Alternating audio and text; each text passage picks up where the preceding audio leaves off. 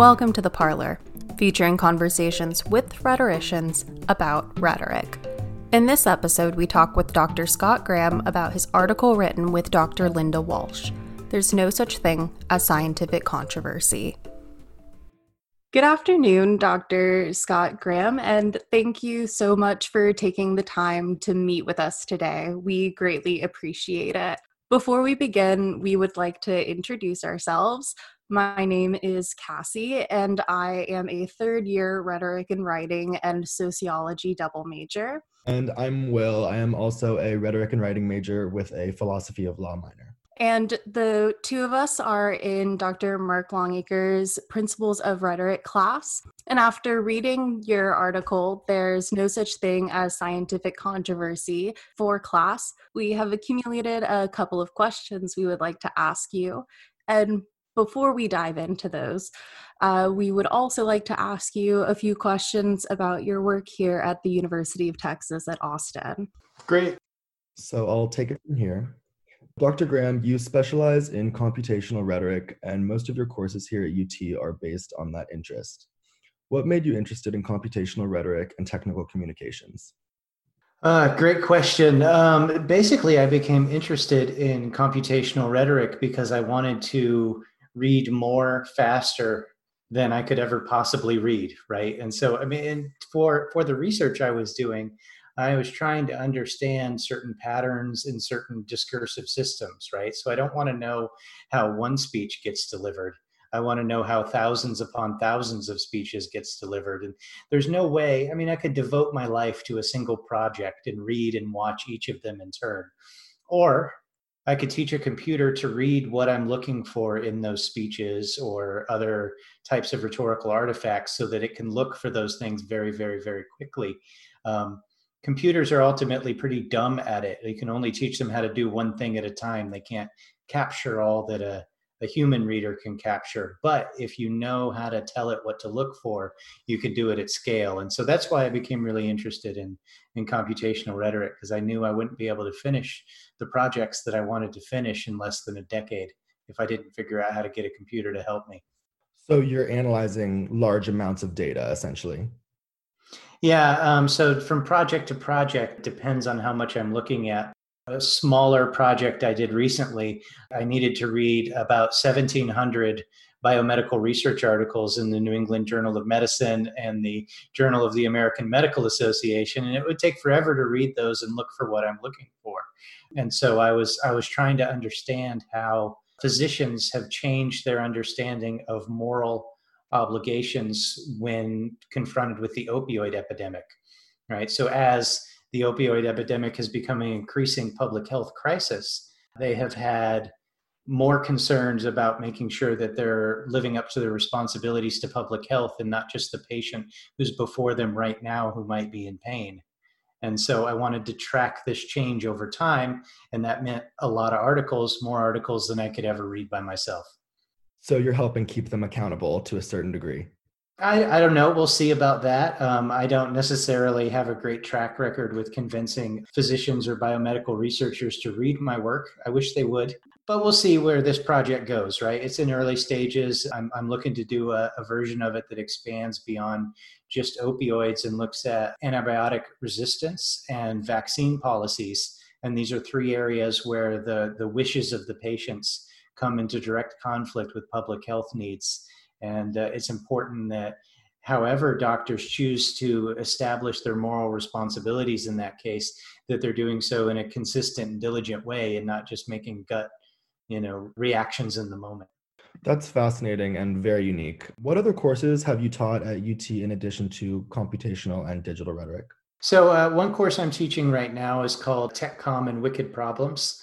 And the idea behind the course is that when we confront really complex, intractable problems in society, climate change, pollution, health equity, that it requires a very diligent approach to getting all sorts of different people involved in the communication process, right? So you need policymakers and scientists and academic researchers and sociologists and economists, but also citizens who are involved, stakeholders, and not just Congress, right? When I say government and policymakers, I mean local city councils, and that's a whole lot of people with a whole lot of different opinions and a whole lot of different knowledge levels that have to come together and come to some sort of agreement. So the goal of the course is to teach students how they can serve as effective mediators and facilitators in those kind of environments, how they can help the scientists educate the citizens who may not know the latest state of the art, but also how they can help the scientists understand the community values, especially if scientists aren't a part of that community or sub-community. That's very, very cool.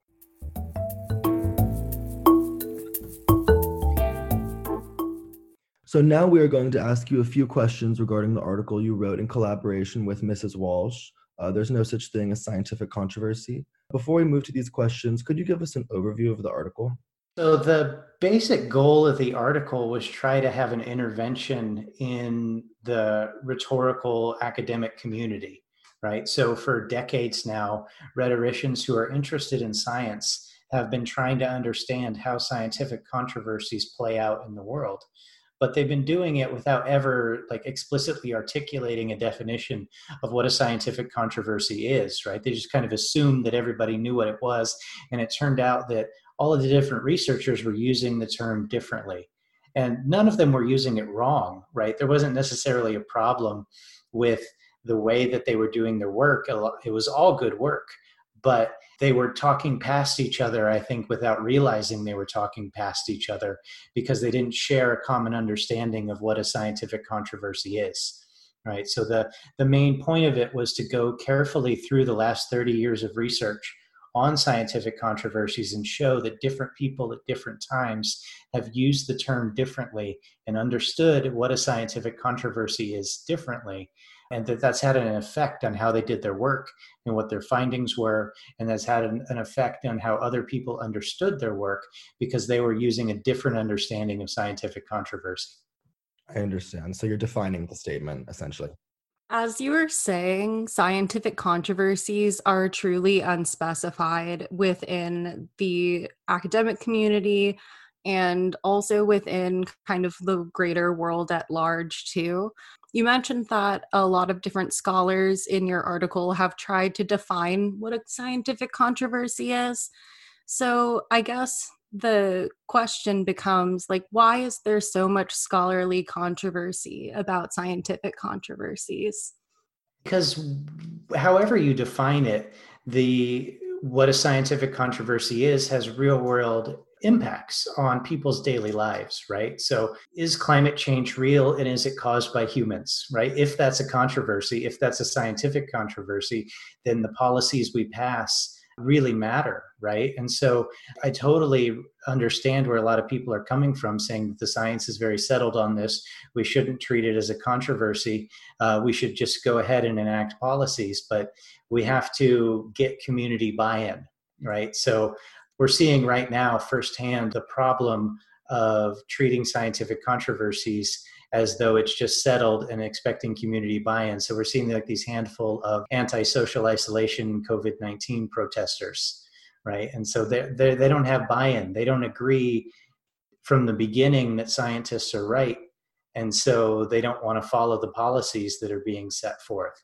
And so one goal of the article is trying to get to a place where we can better understand how scientific controversies unfold without assuming at the beginning that everyone's going to agree with one side or the other.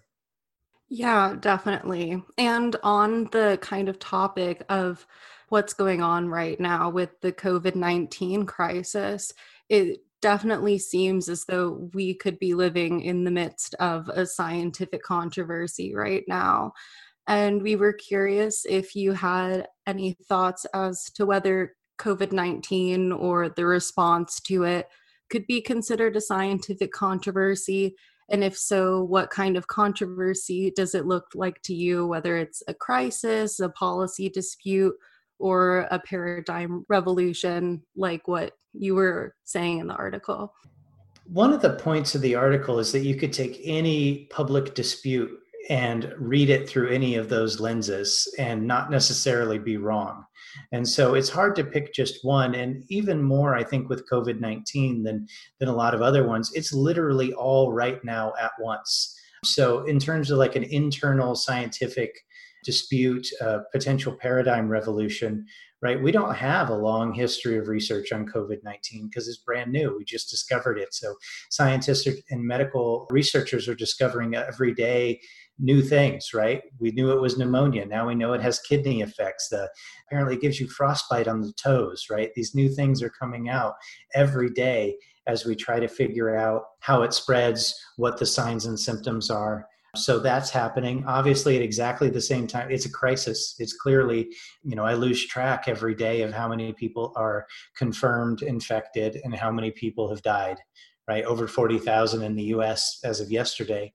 So that's a crisis that has to be addressed immediately. And so it's a good example of overflow, which is another term from the article about when science spills the boundaries into politics.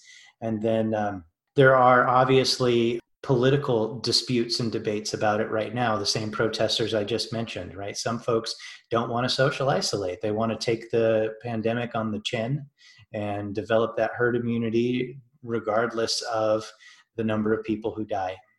And so it's all at once, and pretty much every controversy is all at once if the public knows about it and if the public cares about it. Yeah, definitely. You can see exactly all the ways that you were saying that this moment is really highlighting all of the ways that we can describe controversies and how the medical world interacts with the political world and everything else. So, one more question on the general side of the article. So, we have seen that there's a lot of commotion on how to define a scientific controversy and what it consists of. As we were saying, they kind of bleed into each other. And you kind of make this underground argument that maybe scientific controversies don't exist at all. So we were wondering if you could go into more detail on the thought process behind that and what exactly that means. If scholars can't agree about how to define a scientific controversy, whether that simply means that they don't exist. So I think one of the dangers of calling something a scientific controversy is it automatically assumes that the current state of scientific knowledge gets to decide whether or not it's controversial or not, right? And so that creates this sort of anchor point outside the conversation that the rhetorician is trying to analyze that determines whether or not it's true and could be a trump card at any point. And the problem with that is you could start to look at two different cases that are very much the same, and you would call one a scientific controversy and one not, for example. So the example I think that highlights it the most is if you look at Rachel Carson, she published this book, Silent Spring, that really invented the field of ecotoxicology. She identified for the first time how pesticides were causing, food chain downstream effects in our environment. At the time, biologists and ecologists did not believe that could happen. The state of scientific knowledge of the day was that she was wrong. And so she published a popular press book to convince people that, no, there's a real thing here and we need to pay attention to it. Fast forward, 30, 40 odd years later, and you see someone like Andrew Wakefield publish a very poorly designed, very problematic study showing that vaccines cause autism.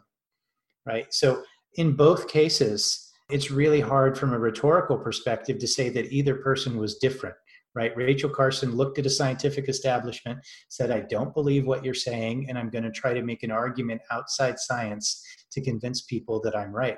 And Andrew Wakefield did the exact same thing, looked at the scientific establishment, said you're wrong, and wanted to make an argument outside science. Now, I still believe Rachel Carson was right and Andrew Wakefield was wrong, but I don't think you can build your rhetorical inquiry around that, right? If you're going to say how each of those folks argued, they argued in the same way, they used the same strategies, they were responded to in similar ways by the scientific community.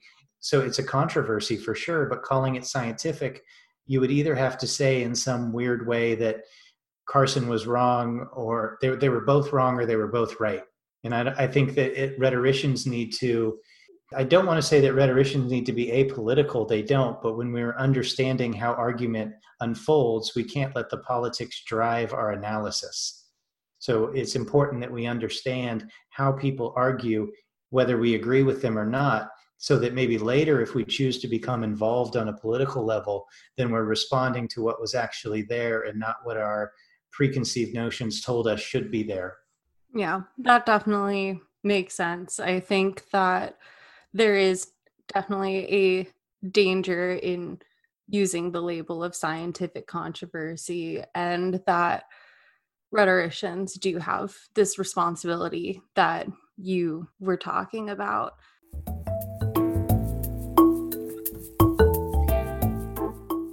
So, Dr. Graham, regarding praxeography, you stated this method as a good method to analyze scholarly work. And I was wondering if you could define praxeography and explain how it differs from other methods of analyzing scholarly work. Yeah, so basically, it's about what you do versus what you say.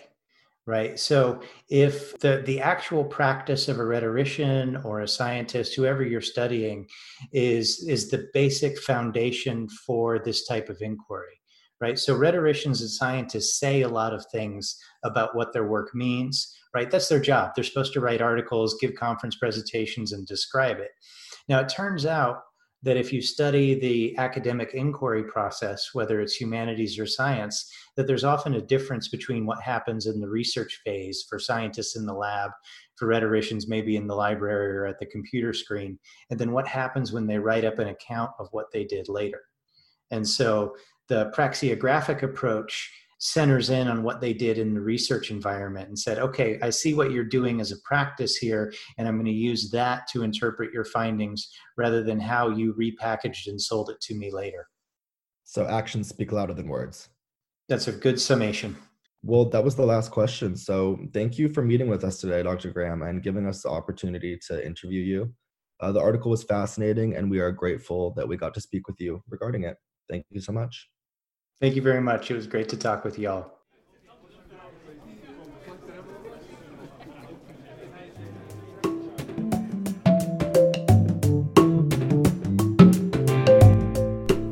This concludes our episode of The Parlor.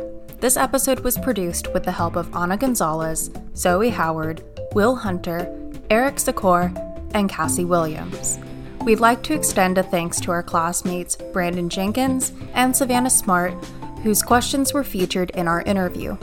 Finally, all opinions expressed in this podcast are the speaker's own and do not represent the Department of Rhetoric and Writing or the University of Texas at Austin.